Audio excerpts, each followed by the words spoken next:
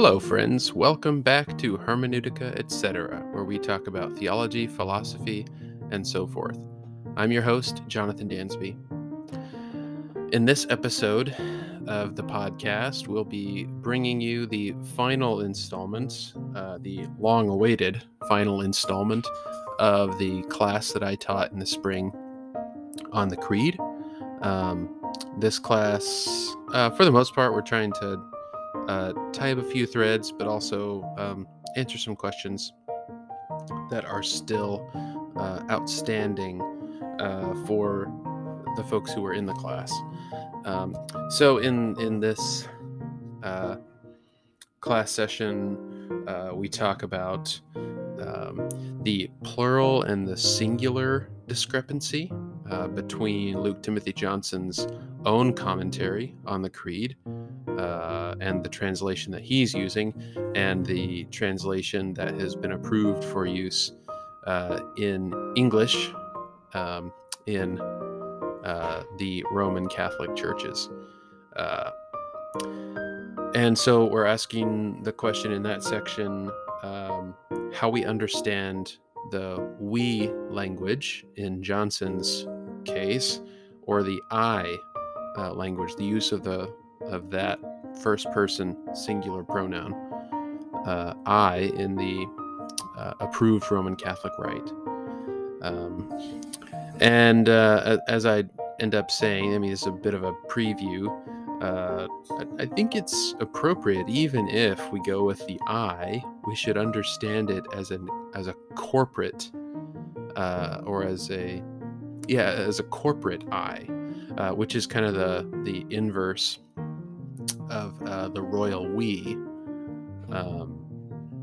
where one person says we as a definitive statement. Well, in this case, even if you go with the singular, it should be understood as a corporate I. The body of Christ says, I believe. And so the question there is how the Creed, how and whether the Creed succeeds in incorporating individual Christians. We also talk some about how not to critique theological positions. I'll leave that one to be a surprise for you when you get there. We also talk about the relationship and this is kind of me very broadly summarizing the next section, where we talk about the Creed and churchly authority, how it is that ecclesial authority relates to the Creed and the Creed to those authorities. Then we move into talking about the marks of the church, that the church is Catholic, is holy, is one, holy, Catholic, and apostolic. Those are the four classic marks of the church. And the idea that those marks are ideals, I think probably best understood as goals rather than as unreal things that the church can never get to, but can realize as a goal, as a telos, that those marks actually come out from time to time in the church's life. And those marks also display tensions among one another. That's the next thing we talk about. And toward the end of the conversation, I asked the question, and we talked some about why we would stick with the church at all. If the church isn't always particularly unified, if it isn't always particularly holy, if it isn't always particularly universal in its expression, and if it isn't always particularly apostolic in its authority and its evangelism, why would we stick with the church at all? And I think that's a serious question. I don't know if we give a satisfactory answer, but we do ask the question. We do talk some about it in this conversation. And one of the very last things that we do talk about is an unfortunate pitting that we do find in some at least in apologetic circles, I think. At least your apologists, maybe kind of old school apologetics between Catholics and Protestants more generally. Pitting, well, maybe not even between Catholics and Protestants. Let me think about that. So I think that would actually be something like pitting um, theists versus agnostics, or Christians versus non-Christians, and they could be theists or atheists in that non-Christian camp. Um, but really, it kind of comes down to historians, um, broadly conceived, and not all historians are atheistic. I want to say that up front. Um, the sort of pitting of the intellect and the inspiration of Scripture against one another. Um, in some camps, it's actually put forward, and this would be in your fundamentalist types of groups, your evangelical and other evangelical groups. In Protestantism, they want to talk about the inerrancy of Scripture, and I find that to be a difficult thing to talk about intelligently. If we're going to take history seriously, and that's something I mentioned in the episode, is both of those groups. And just to lay them out real quick, the ones who want to hold on to inerrancy and therefore sacrifice some of the intellect, and those who want to hold on to the intellect and so sacrifice the inerrancy of Scripture. And by intellect, we mean something like the powers of human investigation that can read texts, can go and do archaeology, can use our reasoning abilities to try and put these dots together in a reasonable fashion, to tell something of history. Sometimes that history seems to point against the inerrancy of Scripture, and I don't know that that's the best way to put the opposition, but for Johnson's case, he ends up doing that and wants to find a middle way, and so we do talk some about that in the episode as well. So if you're interested in following up and trying to tie up some of these threads, or in continuing to think about some questions that have come up for you as you've been listening, I hope you'll stick around for the rest of the episode. I'll be taking a little bit of a, over the summer, I guess I did take a little bit of a break from posting podcast episodes. So I'll be thinking up things that we can do next for podcast episodes to keep this conversation going, to make this a place where people can listen and find resources for digging into the great theological conversation that the church has been having for 2,000 years. And I find that conversation to be so compelling and engaging and challenging and frustrating that it keeps me coming back for more and digging deeper every time I come back. So hope you enjoy the episode. We'll see you at the end.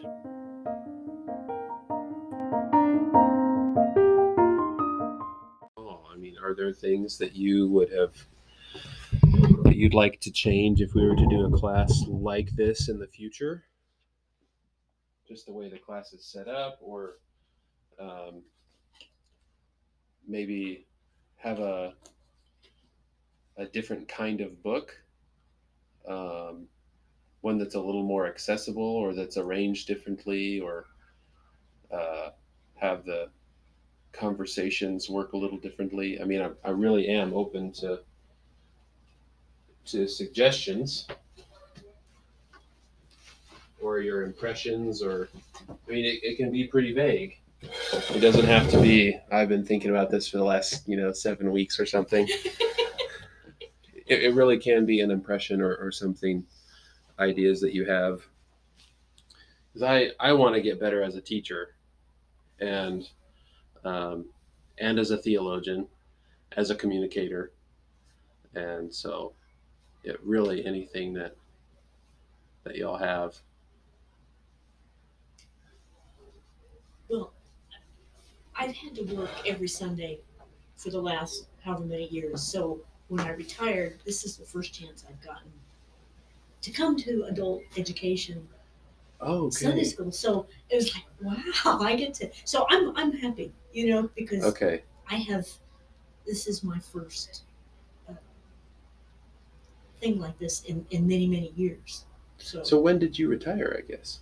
Was it just Uh, last year? yeah, last year. Oh, Last year. okay. So Okay. and then I get to I get to talk to people because we worked on Sundays. Hmm. Store opened at 12, so we Yeah. came to early church, ran home, changed my clothes, and went to work. Right. And so this is just so nice. I mean, I get to have a Sunday Yeah. with people. Yeah. So, Yeah. so That's What good. store did you work in? Blooming Colors Nursery in Grapevine. Blooming Colors? It was a landscape nursery. Uh-huh. I thought it must have been Hobby Lobby or No, no. Chick-fil-A.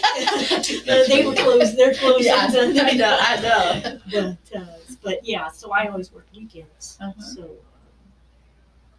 but anyway, I'm just Okay. so pleased to be here. Well, I'm glad this has been a pleasant experience for you then. Really, one of my main concerns is, especially when I'm teaching, is that theology and Christian history and biblical studies just become so dry to folks. That's really my main concern. So that the fact that you have found this pleasant and challenging and exciting and um, that really that's a win for me. Um, it's not like I'm trying to train professional theologians. I'm not even one myself. Um, so it really is a win for me um, in that respect, just to make something of our common heritage, um, kind of crack it open a little bit, so that people have ways of getting into that, um, and sort of plundering the riches of the Christian tradition, and using that to enrich their life, uh, their intellectual life, their spiritual life, um, how they work and how they engage people, the kinds of questions they start to ask about this or that political issue or uh, social issue or something like that.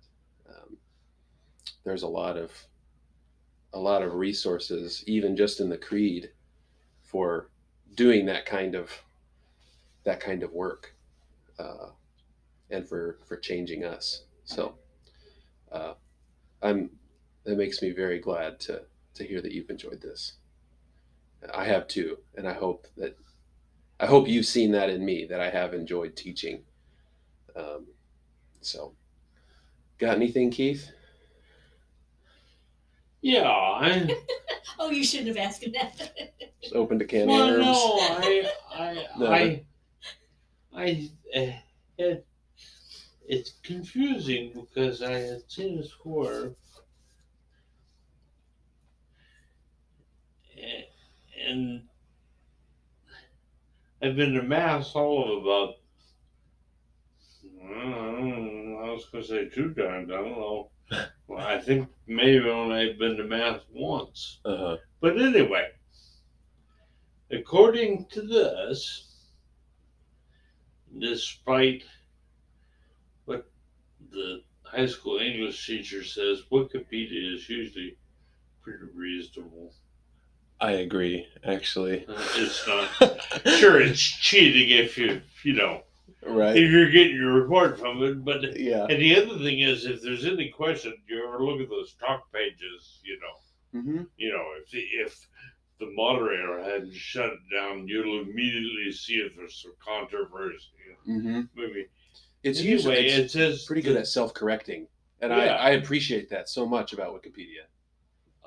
It says that this guy is a nominal Catholic. Well, being not nominal, he's Catholic, right? Yeah.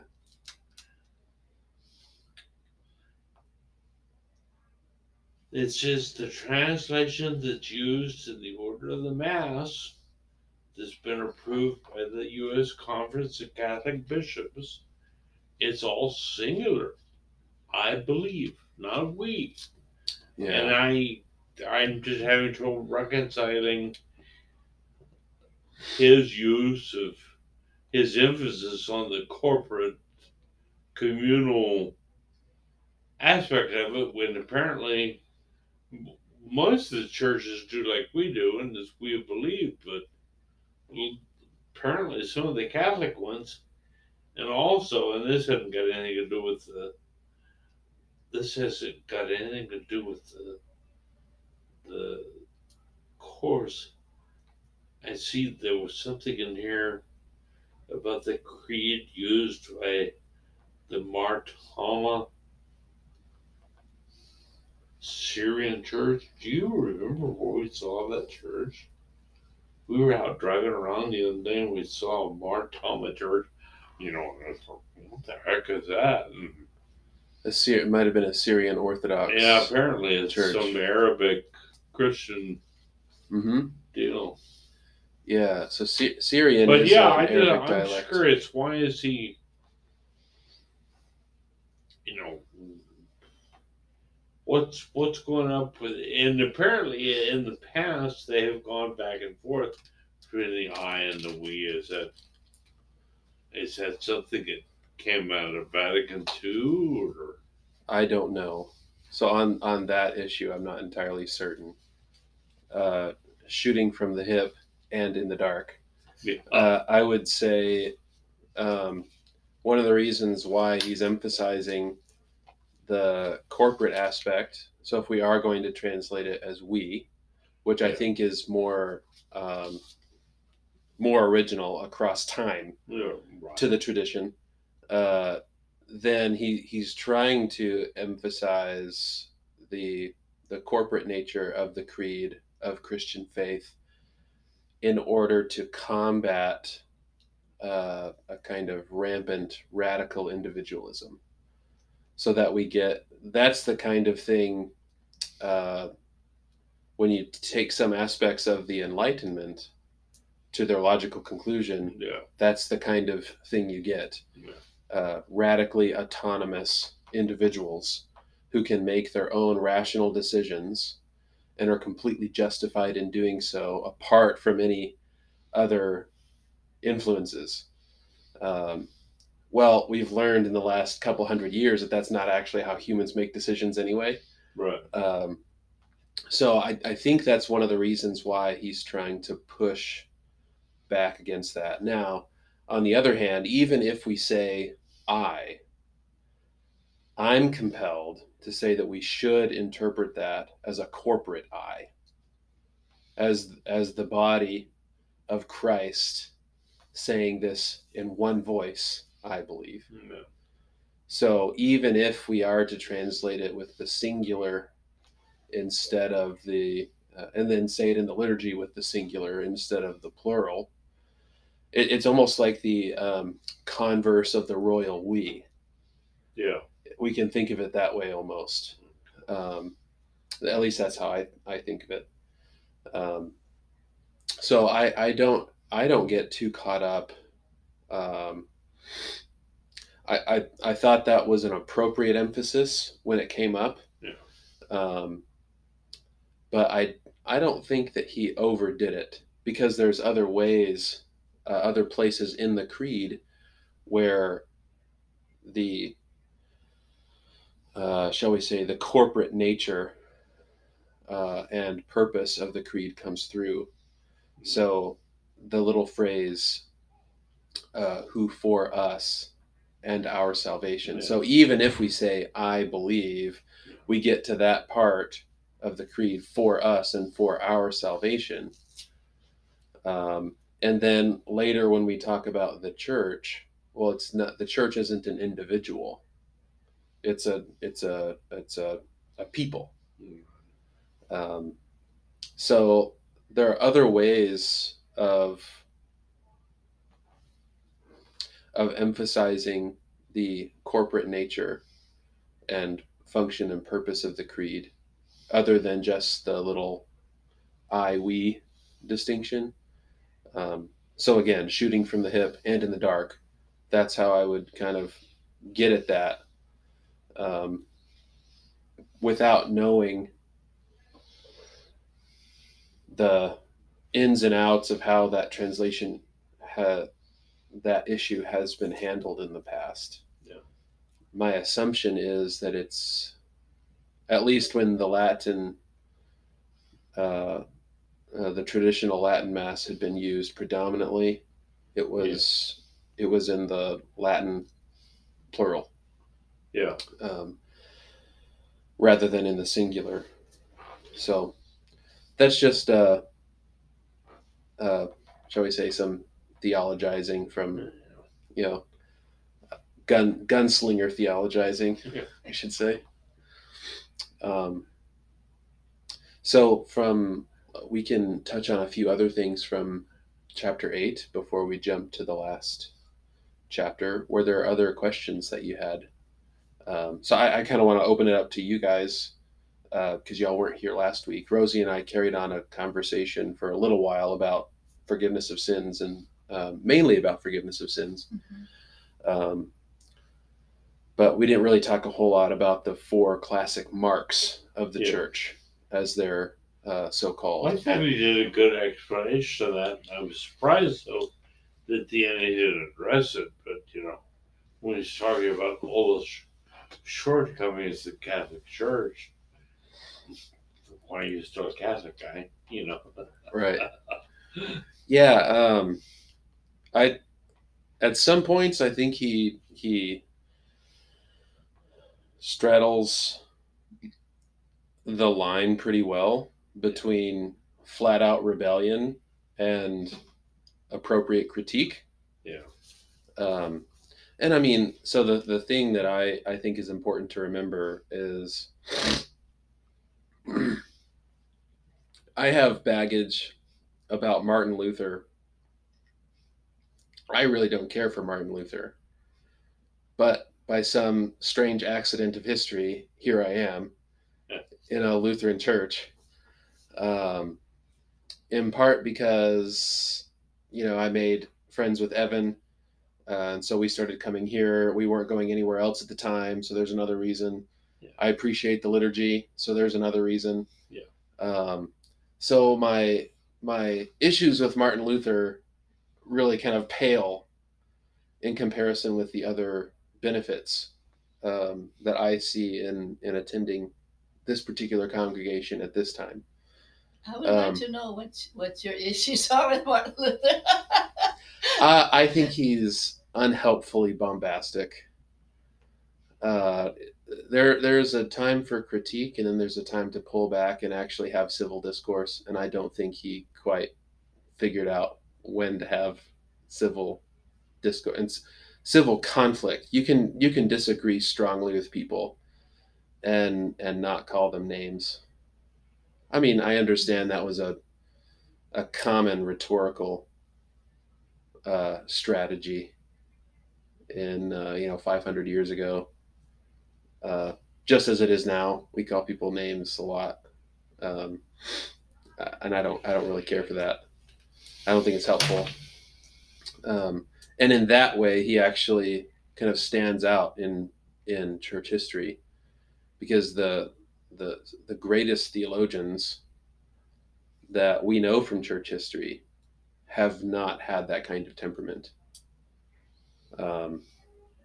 And the ones that have had that kind of temperament have become infamous for having that kind of temperament. So that's my main issue. There are some other things theologically that I think that I don't really care for, especially as anti-Semitism. in a lot of his commentaries, comes out strongly. And again, it's part of his time. But at the same time, that's an issue I have with the church historically across the board pretty much. So that's not particular to Martin Luther. But even there, he was very bombastic in how he talked about the Jews.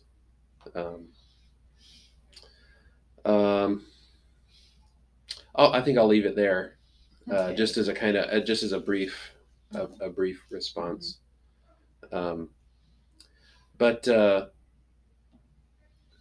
getting back to Luke Timothy Johnson, there are other points in the book, when he's not being helpfully critical. I think he verges over into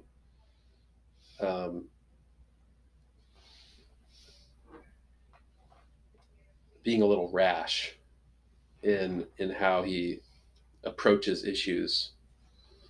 So if you read the last chapter, Rosie, he talks strongly about the Marian dogmas.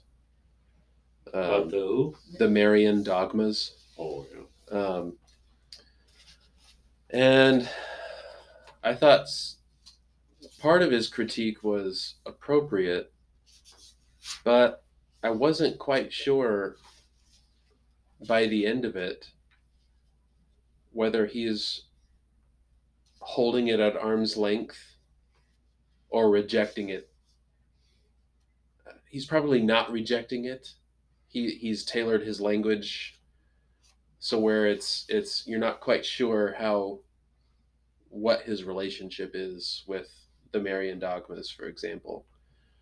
Another example he uses is the particular structure that the Roman Catholic Church has sort of acculturated over time. Whether or not the finer details of that structure are legitimately defensible based on the creed. So his point of attack is mainly coming from the creed. That the creed it refrains from saying anything about how the church ought to be structured. So really his argument is an argument from silence, because he's coming from the standpoint of the creed.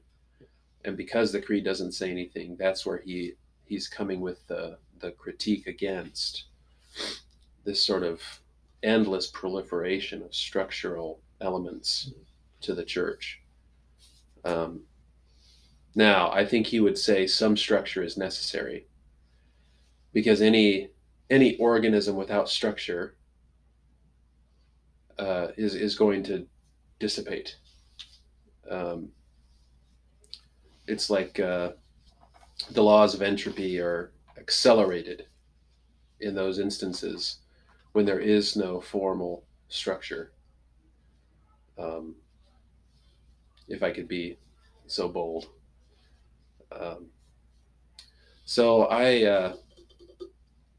his relationship with Catholicism,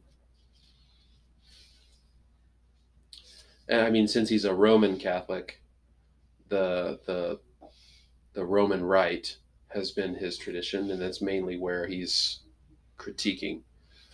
So it's not to say that he's lambasting all of Catholicism, because there are the Byzantines and the Maronites and these other church bodies that are in communion with Rome. Yeah, how does that work if you're if you're like if you the church, there are churches they're in communion with Rome, but they celebrate an Orthodox divine liturgy, right? Right. So does I wouldn't say they're Orthodox. They still call it a divine liturgy, but they wouldn't call themselves Orthodox. They would call themselves Catholic or Byzantine Catholics. are they in? Is a pope just a trusted advisor, or is he the boss? I mean, does he have any? He does have significant authority. Okay. So Wondered how it compared with, like, say the Ethiopians and the Coptic Church, or the Eritrean Church and the Coptic Church. You know. So I don't know about the relationships between those three. So I can't say. Well, I'm just thinking, like, when the Ethiopians pick a new pope to be Pope of the Ethiopian Church, they got to get the Pope of the Coptic Church to sign off on it, because his title is Pope of Alexandria, Pope of all Africa. Oh, so he's interesting. kind of like, it's, Right. I don't know. It'd be like one of those dreaded dotted lines on an organizational chart, You don't Right. You don't know who's in charge. Yeah, there's some kind of tenuous relationship here, but you're not exactly Gotta sure how keep it works. this guy happy Yeah. too, Right. No, I so in those respects, between the Eastern Catholics and the Roman bishop, they do recognize his authority as the Bishop of Rome, as sitting in the See of Peter, as the servants, the servant to the servants of God. Do any of their prelates, higher ups, belong to the College of Cardinals that pick the Pope? I don't know about that, but when they do, so all bishops are priests. All cardinals are bishops. Oh, okay. Yeah. Right, and every pope is a bishop. Yeah. Right, so there is this kind of leveling effect almost. Right. Amongst the bishops, but then those bishops are responsible to, say, bishops of the bishops. So you'll have, just in America, you'll have bishops who occupy particular areas. I say occupy. They oversee various areas. So the bishop of the Diocese of Fort Worth, there's one bishop for that, and there's a bishop for the Diocese of Dallas. And then there's a bishop who oversees a region. And then you'll have the sort of American College of Bishops who will make decisions for the bishops who oversee the different regions, and then so on and so forth across the globe. And that's kind of what your cardinals are. They oversee higher levels, so to speak, of organization. And then the College of Bishops that elect the whichever pope, they're all bishops. So they're recognizing amongst themselves somebody who is going to succeed Peter's latest successor, in providing leadership and guidance for the church. And the Eastern Catholic churches recognize that process. So they recognize the authority of Peter's See, and it's SEE, just in case that's unfamiliar language to you. And really, that's one of the things that distinguishes them from. Bishop, as it's translated. I know it's SEE, but that's a good point. That's like the somewhat unrelated. Are you for Beach Street in Haltom City? Beach, yes. Did you notice how it's spelled? No. Is it BEA? Beach, like the ocean. Right. The tree I could see, the ocean I don't get, Yeah, who middle knows? of Texas. But It says see like vision? yes, so it actually comes from one of the ways to translate the word bishop is as overseer. Oh, okay. So lots of other Protestant denominations that don't have bishops, they use translations that of the Bible that say overseer. So that's that's got some unpleasant tones, doesn't it? it does. Well, I mean that's what it means. So episkopos is the word. It's a little Greek lesson here.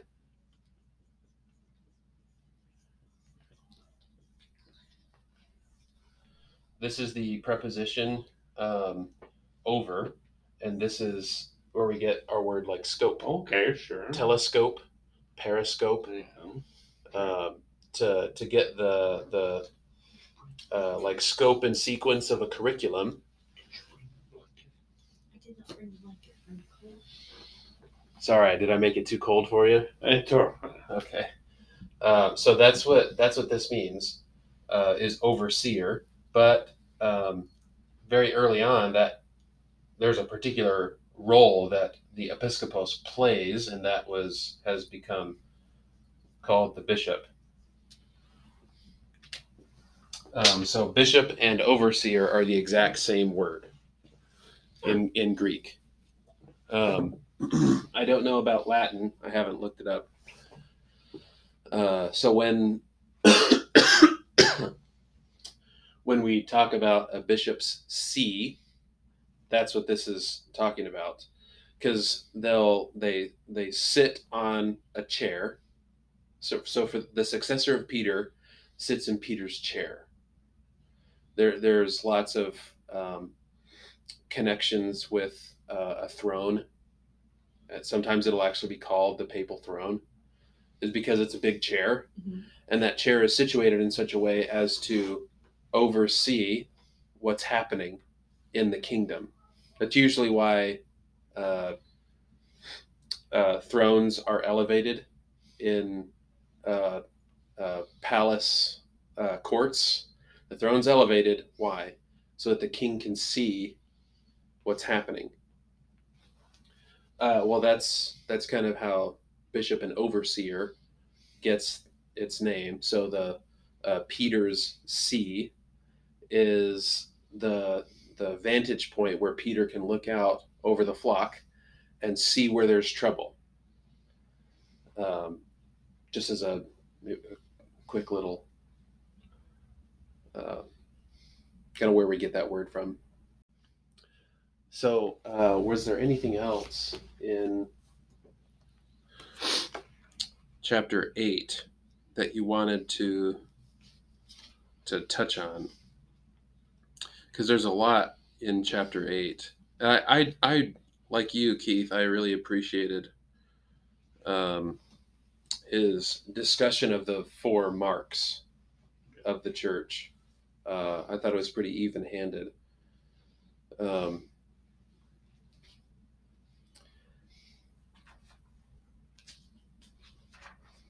Let's see. This translation difference between, Greek on the one hand, Latin, to say nothing of the Aramaic and the Hebrew, it reminds me of gosh, I don't know, a long time ago, Phil taught the class. Internet wasn't very well developed at the time, and I bought a book of Concord from Amazon. Mm-hmm. And in the book of Concord, and it was a fairly current version, that they frequently have the German version of what Martin Luther said, and then the Latin version that they sent to the Holy Roman Emperor. Okay, and then have English translations for each. Hmm. Well, the English translations aren't the same. It's kind of like, yeah, okay, wait a minute, what's the deal, Are you telling the boss is Latin one thing and you're telling your people in German another? Or is it, translation different? I guess it drives home the point that it's really hard to, convey some of these concepts. And I mean, Yeah. Bishop would fly in a lot of places. Man, overseer would not, Oh yeah, totally. You know, Especially if you tried overseer in a black Baptist church, that would not be popular. or they would just call him elder. Yeah. Right. So an elder, an overseer. So elder actually comes from the word where we get presbyter, presbyteros. But in some respects, they're equivalent. In other respects, not so much. That's a matter of debate. What about apostle? What does that mean? An apostle is an emissary, basically, an ambassador. And that's all. There's no prophetic anything associated with it. In some respects, there is a connection there.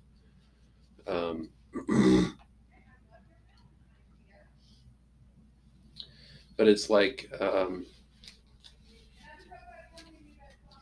something like a herald, or an official royal messenger. And sometimes that's how the prophets are described, and other times they're not talked about that way. But I haven't done a whole lot with apostle to see how that to say much more than that, how it fits in and why it's different from, say, bishop or presbyter or something like that.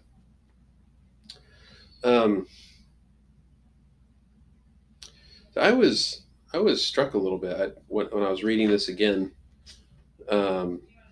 He talked about the church. This is 255. He talks about the church as in his words, critical theological concept.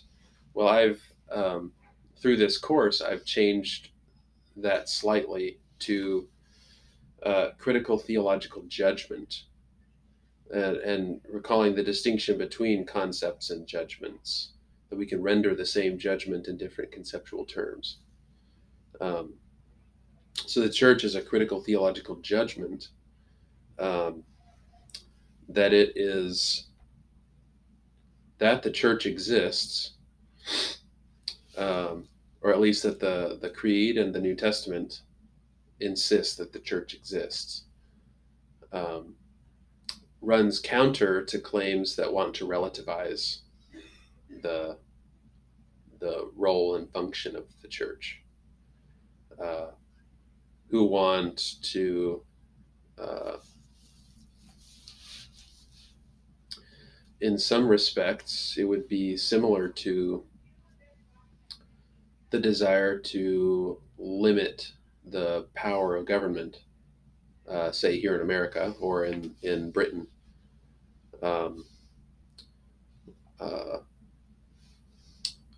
I'd say probably especially in America, given its unique governmental structure in world history anyway. They wanted to limit the powers of government by various checks and balances. Certain decisions can only be made by certain processes of this body making a decision, then it goes to this body, and then it comes to this body, and then it kind of comes back around.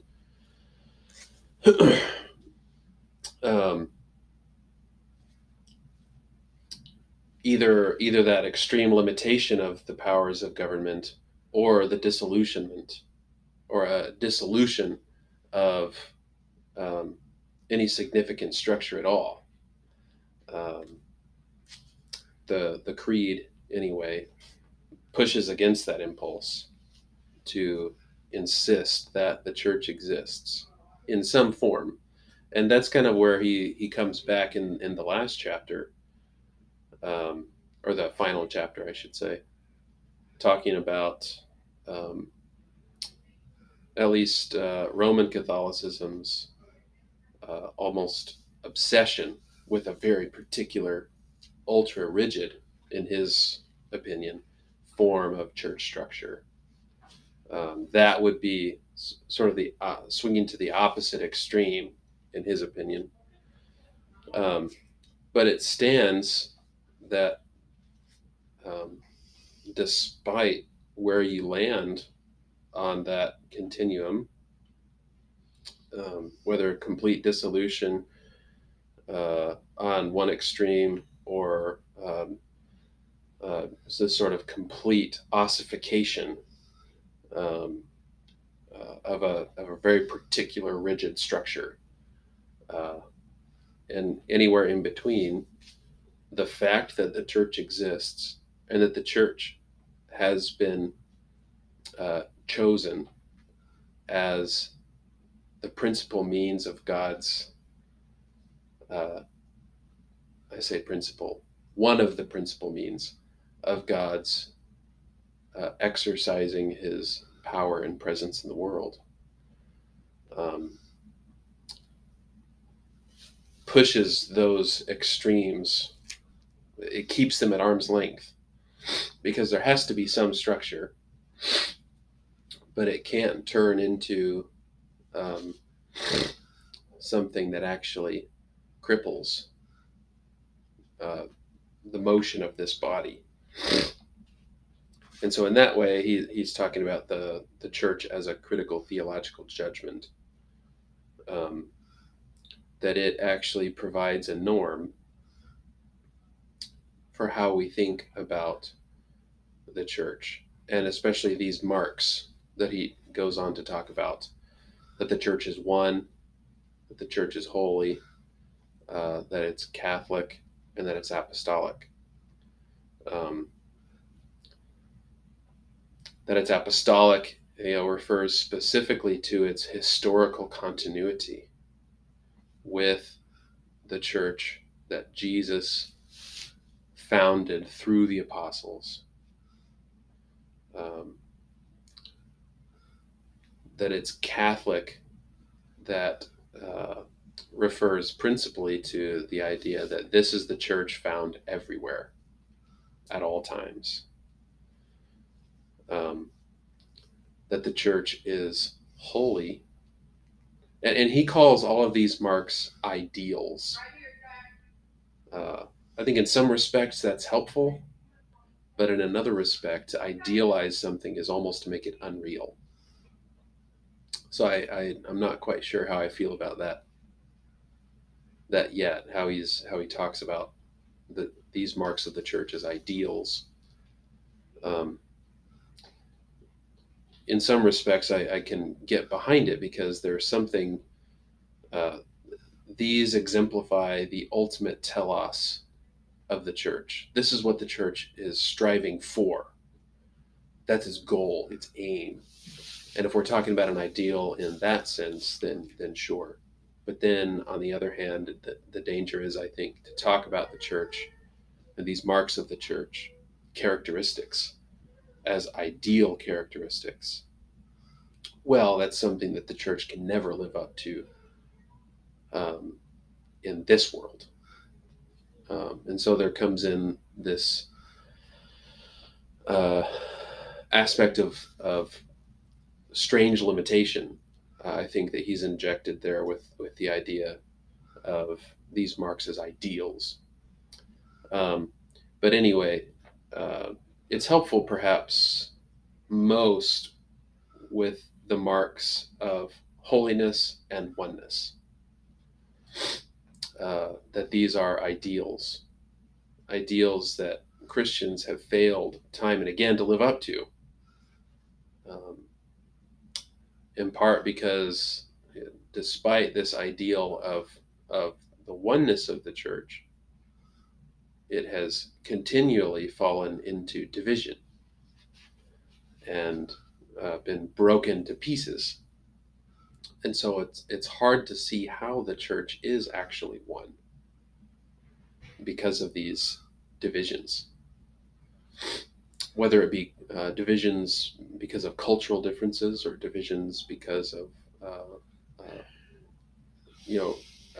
associated or related differences in language, or divisions based on theological emphasis. Different groups insisting on a particular take on this or that theological issue.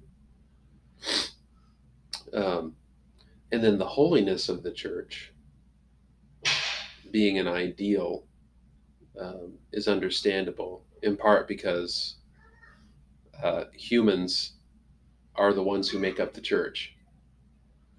And humans are fallen creatures who are limited and finite and make mistakes and are beset by the whims of desire and of passion. And so we make unholy decisions that then corrupt or damage our witness as a people marked out to offer, on the one hand, a unique vision for the world as a unique people of God, and on the other hand, to challenge, by that same vision, to challenge the world, to challenge the world's construals of how humans ought to live. What a good life actually looks like. That's in part what Greek philosophy, anyway, in large part, had been about since its very beginning. What is it that makes a life good, worth living? So some things came out of that: friendship, citizenship. Well, what makes good friendship? And so you start thinking about that. Well, that's where philosophy comes from. What makes for good citizenship? Well, let's think about what a good, or what they think a good political structure or organization should look like. How can we arrange society? How can we arrange our individual parts to make human flourishing possible? So, I mean, even there, that's one of the things that Christian theology has, I think, appropriately picked up from philosophy, but it's sort of taken it up into a new register, so that God is the one who's offering us the vision of what it is to live a good life. And so it's our task not to invent that vision, but to find ways to implement that vision in us. It's being offered to us through the transformation of the Spirit, so that we can offer that as a gift to others. So that's part of the holiness of the church, that there is some kind of something unique that sets the church apart. Well, that's also related to the mark of the church as being one. There's something unique, that there is only one church. It's unique in that respect, but that it's also unified is also a unique aspect of the church. And those have been challenged, because when the one church gets divided, well, now it doesn't seem like there's only one church, and so it now no longer seems unique. So that could challenge the holiness of the church. Well, now that the oneness has been compromised, its ability to faithfully live out the vision that God has, say, offered the church or given to the church, which we might say that vision as a revelation. To have something revealed is to see something without the veil. So vision and revelation kind of go hand in hand in that respect. So God offering his people a vision of how the world not only could be, but will be in the end. If you have all of these different groups saying that they're Christian, that they have a purchase on that vision, that they're implementing it correctly, well, that seems to contradict the claim that the church is one and that it's holy and that it's Catholic, because then you have these different groups in different places making different claims about how they're implementing the revelation of God. And so you can kind of see how all these marks are interrelated. And then the apostolic mark of the church is then called into question. Well, then if you have all these different churches, these different groups in different places, all claiming to have some kind of purchase on the revelation of God, the vision of life for the world, both now and in the future, then how do you account for the historical continuity of the church? Who's to say that this or that particular group has, say, an unbroken chain, an unbroken relationship historically with the apostolic church, the church that Jesus established? Well, all those issues sort of domino together, and they compound each other. So those are some of the issues. I tried to sum those up a little bit and not get too stuck in them. But let's see.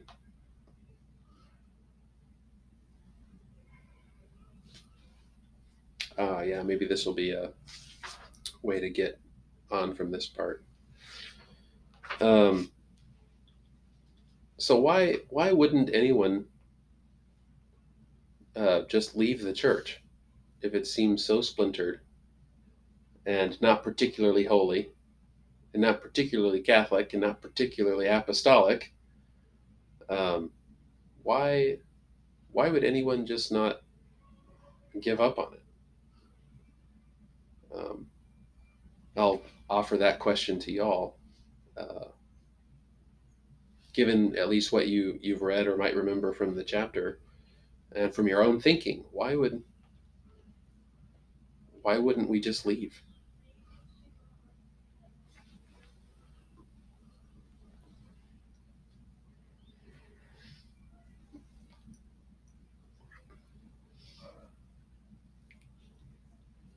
We're a family, I think.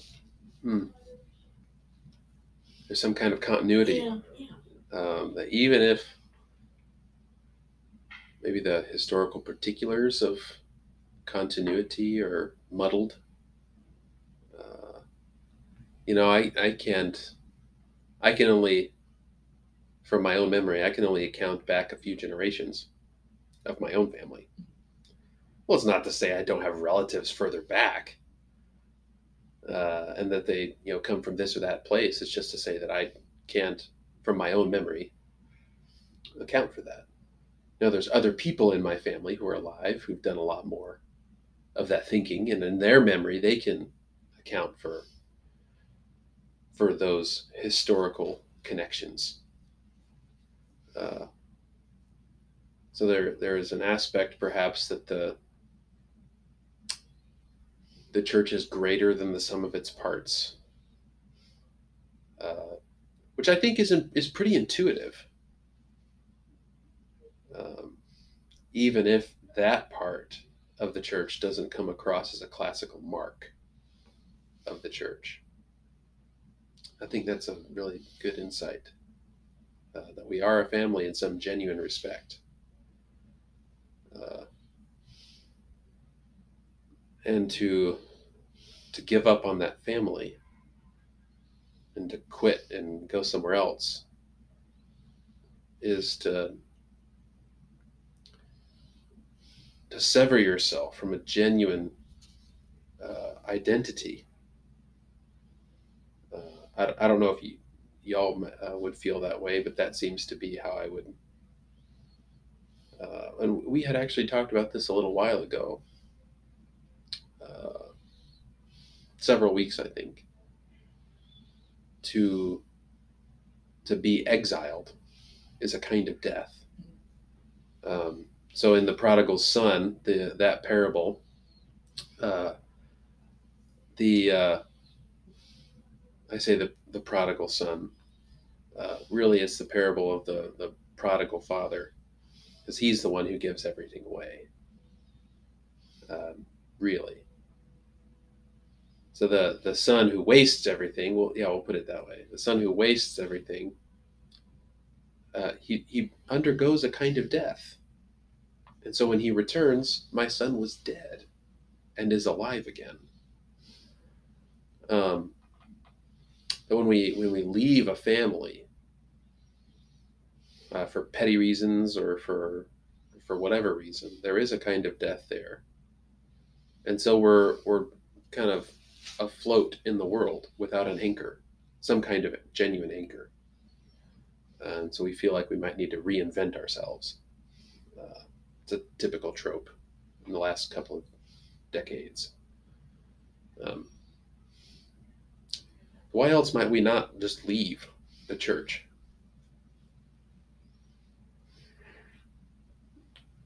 If it's got all these issues. I mean, not just things that we're dealing with in the moment, but deep-seated historical issues.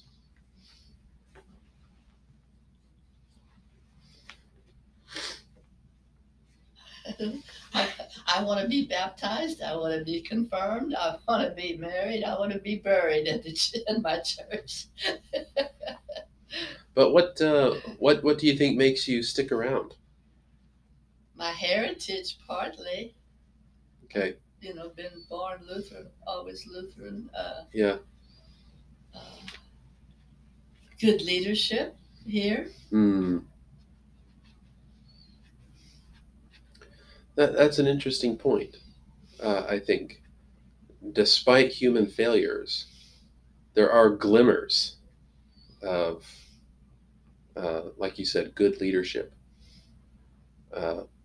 where some humans have found it possible, in some limited respect, to embody the unity of the church.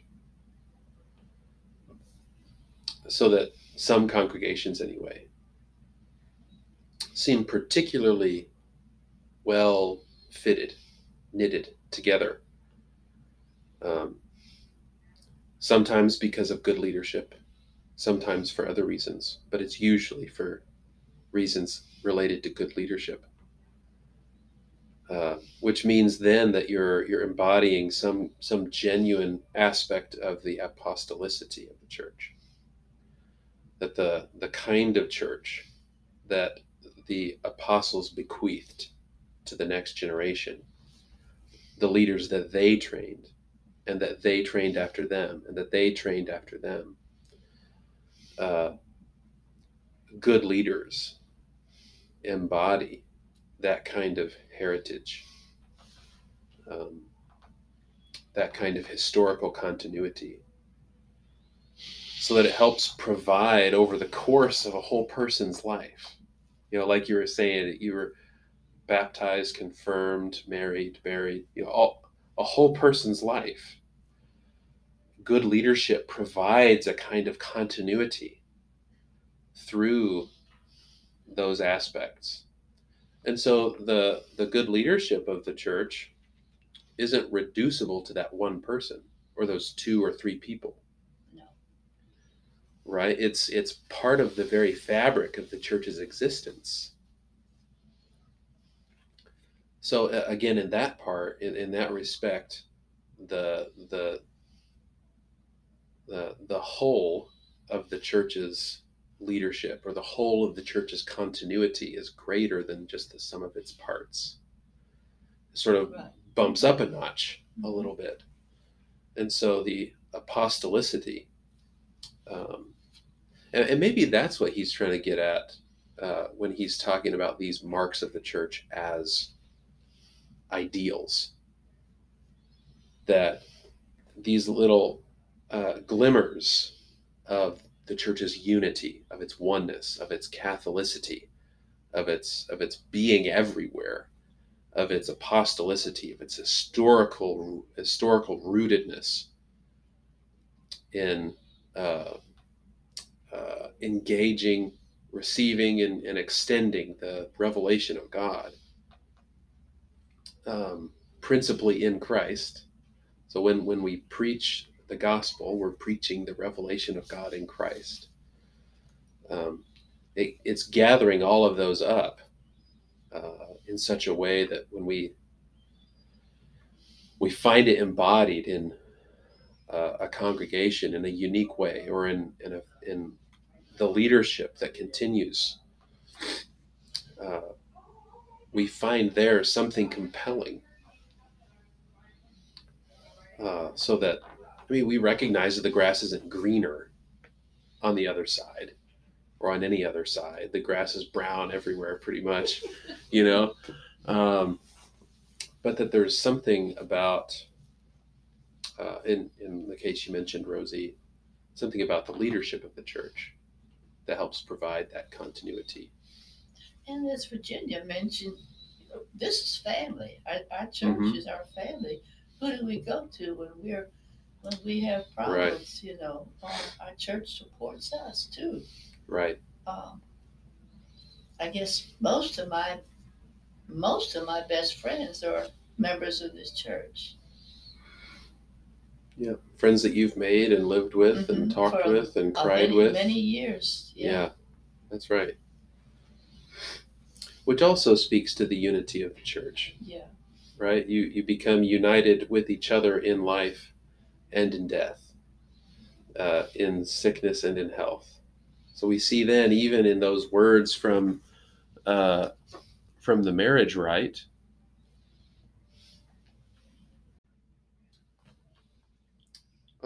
the image that Paul will talk about marriage as an emblem, a sign of the church and Christ. So that the marriage vows are the kind, they're on the same level as the kinds of vows we take in baptism. And when we reaffirm those vows in baptism, whenever somebody else is baptized, we reaffirm those vows, so to speak. And then confirmation again. Right. Speaks to and embodies the unity of the church, the oneness of the church, the uniqueness of this particular form of life, holiness. And then it's outflowing, how that particular form of life shapes the rest of our life, how we treat other people, how we engage in the community, those kinds of things. So we've talked about the marks, and some of our conversation from Wednesday covers, and what we recorded anyway, covers baptism and the forgiveness of sins. So if you wanted some more on that, it will be in the recording. I don't know that we talked a whole lot about the resurrection and life of the world to come, but I do want to pass on to some parts of the last chapter. Let's see here. So really, as a whole, I mean, and he says this near the end. He's not under the illusion that some kind of what he calls also later some kind of creedal renewal is going to be the panacea that fixes all of our problems. But he thinks an enhanced emphasis or increased attention, I think, is something he says. More serious attention on the creed can actually help us in various ways that we fail to live up to the marks of the church. That we help us when we fail to recognize the implications of the incarnation or of the Holy Spirit's speaking through the prophets. So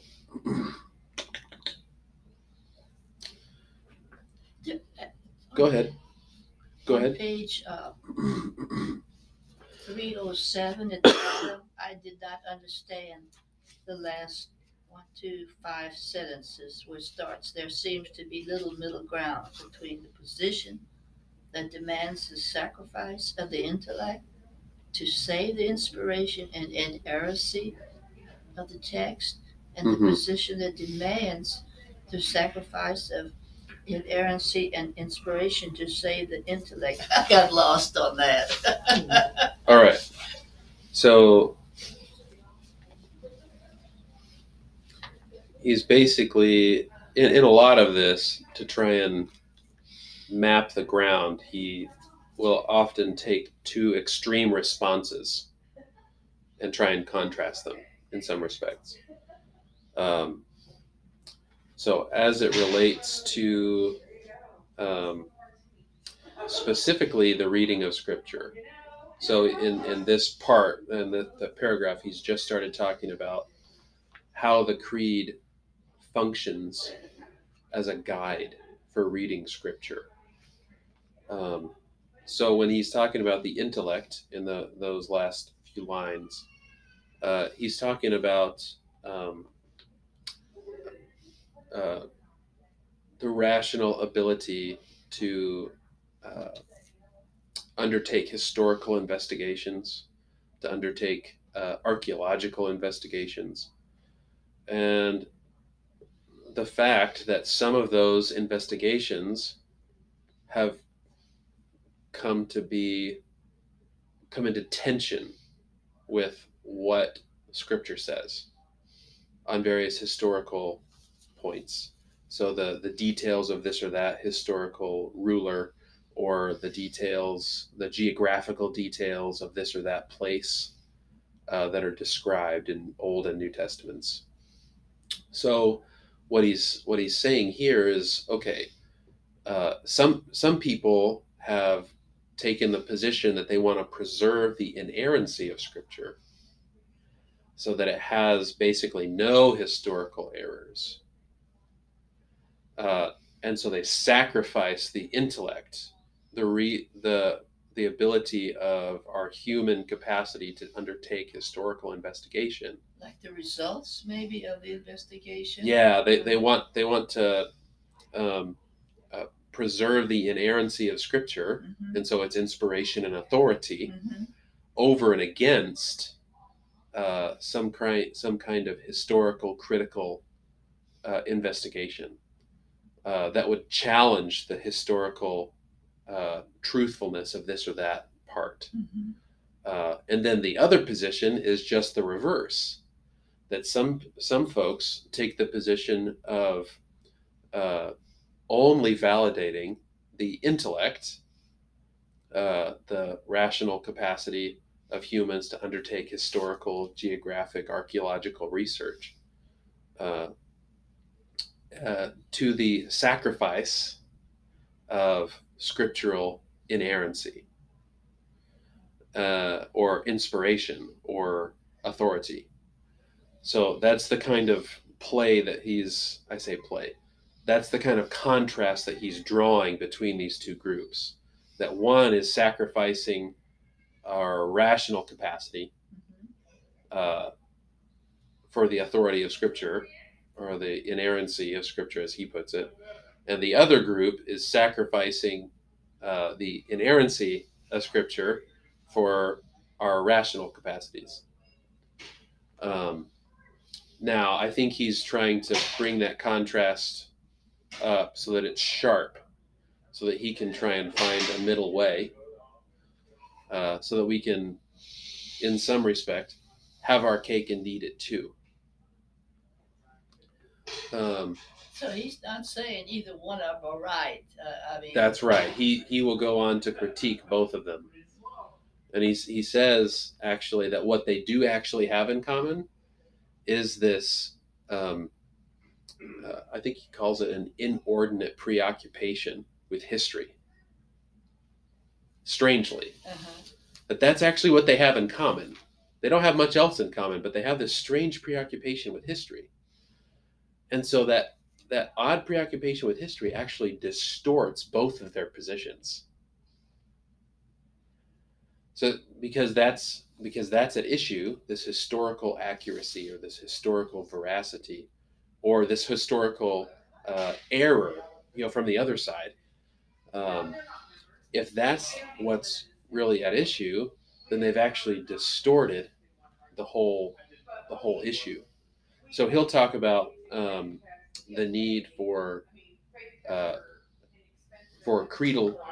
kind of creedal renewal, the need for emphasizing what he has earlier called the myth of the Christian story, or the Christian myth. And when we're talking about myth, we're talking about a kind of a particular way of seeing how the world works. So it's not that it's untrue, right? That it doesn't speak to the sort of truest parts of our existence, but that it's not doing it in a way that's like a scientific textbook. So that, for example, to read the creation accounts in Genesis like some kind of scientific textbook is actually to distort both what a scientific textbook is and what the biblical accounts are trying to do. The biblical accounts aren't trying to be rigorously scientific in the modern sense. Well, They're trying to communicate something else. And you have to be reading it at a pretty superficial level too, because Genesis 2, it says, here's another old story about how the world was created. And the details don't jive. And it's like, hello, what's going on here? That's right. I mean, the order is different in this story, That's right. Which means, I think this is where you're going, that there's got to be something else going on. Yeah, exactly. Right. Part of the problem is, though, the people that could most benefit from that broader, more true definition of mythology, they don't, they hear myth and they think you're calling it a lie, and, Right, and that's... they want to, ride you out of town on a rail. Yeah. I think it's also interesting that if you found yourself in some strange city on Sunday, and there were only a few churches within walking distance, the one I would not want to go in would be a church that had anything about apostolic in its name, because it would have to be a cult of the worst kind. Yeah, it's kind of funny. Catholic Church had to be okay, If it was your church of the holy whatever, that would be all right. If it was the Holiness Church, I don't know. Right. But those apostolic guys, ooh, boy. Is this your book? No, that's Just sit that there. was. Okay. All right. Well, I hope you enjoy reading the last chapter then. I know we talked about it without you having had some background on it. But in a lot of ways, he's drawing up those threads that he's already talked about. Some of it, I think, is unnecessarily polemical, especially toward the end. But that's my own critique of his book. So I'll have to go look up polemical. I know. Oh, I'm sorry. Okay, thanks for stopping me. He's slipping into his. I don't think he would say this, but since we already talked about Luther being bombastic and brash, and I think he's slipping into some of that kind of temperament. So when I say polemical, he's being unduly harsh and critical, almost saying stuff just to say it. I don't think that's quite right, but it almost feels like, whoa, that was a little harsh. And maybe you'll agree with it. I don't know. I thought some of it was a little harsh. It's also that it's reminiscent of that Mark Twain quip about if I'd had more time, I would have wrote a shorter letter. Yes. As we get to the end, and there's less and less Creed to talk about, he seems to need more and more words to do it. Right.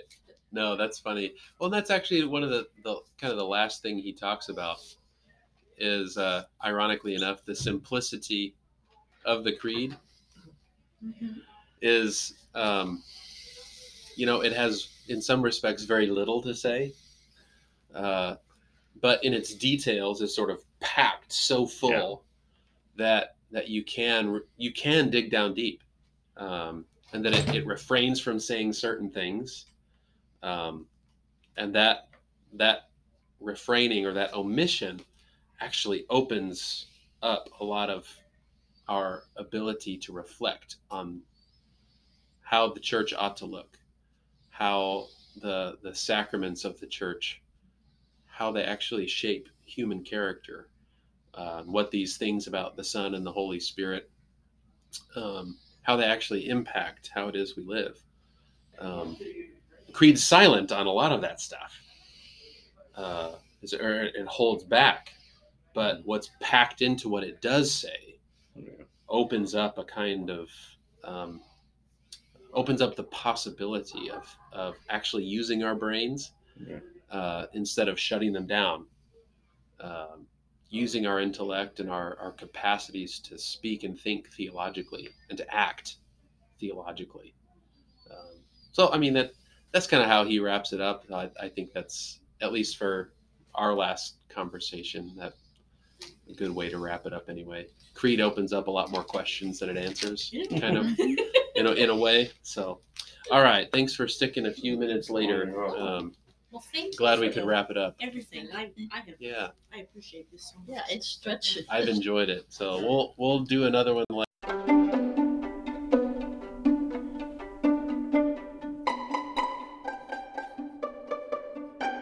All right. If you have made it this far in the episode, thanks so much for sticking around. I really appreciate it. I hope you have enjoyed the class, the whole series of episodes that have been the class recordings.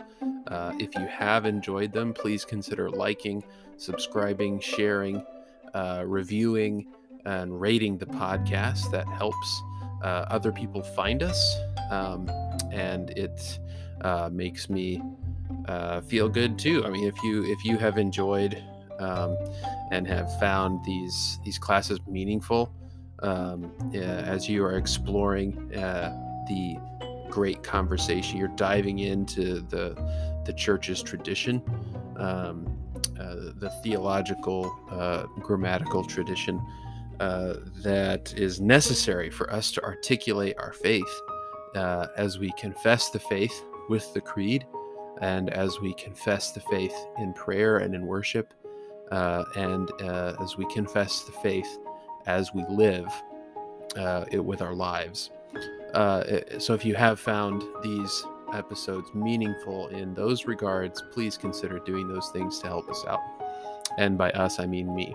There's nobody else. It's just me. In the future, I do hope to have some friends on. It's going to be small. They're going to be my friends, my pals, the people that I've come to love deeply, and argue with on occasion. And so if you want to stick around for those, please do so, hoping that can get started up in the next month or so, after we have some a little bit more of a break and some conversations with friends, and we'll get those lined up for you. They might be topical, but they might also be over readings where we read a text and try and summarize some of the main points and why that text matters. It might be a primary text, it might be a secondary text. And if you want some of that distinction between primary and secondary texts, you can go check out my blog, the website that I have. Haven't written on in a while, but hope to do that soon. And trying to get some things organized for me to be able to do that. Organized in my own life, so I carve out some writing time to do that. I've tried to keep some reading time, but I haven't always carved out some writing time to do that. So I hope to have something newish, somewhat regularly on the podcast or on the blog site, and that is hermeneutica.etc.wordpress.com, and the Christian Toolbox page there will give you some more resources if you want to dig into the Christian theological tradition and the riches that it has to offer your thinking and your living, because we have to think in order to live, and there's no one better to think with than the mind, the collective mind of the church. Has an immense amount of wisdom, guided by the Spirit and the mind of Christ. They're still human beings. They're still fallible human beings, but God has, at least the Christian church has confessed, is in the business of using fallible human instruments to bring about His glory, to bring about the transformation of lives and the transformation of cultures into more just societies, into more holy societies, the transformation of individuals into holy people, and the church being the bark, the boat, which the cross of Christ has formed. So if you are interested, that was waxing eloquent. If you're interested in learning more and diving into the great tradition beyond this class that I had done on the Creed, then head over there to my blog, and you'll find that Christian Toolbox page. I think that's all. Again, thank you for listening. I hope, again, this has been meaningful for you. If it has been, stick around and share this with all your friends and family and anybody you think will listen. I think that's all. All right. Well, this has been Hermeneutica, etc., where we talk about theology, philosophy, and so forth. I've been your host, Jonathan Dansby, and I'll be in your ears next time.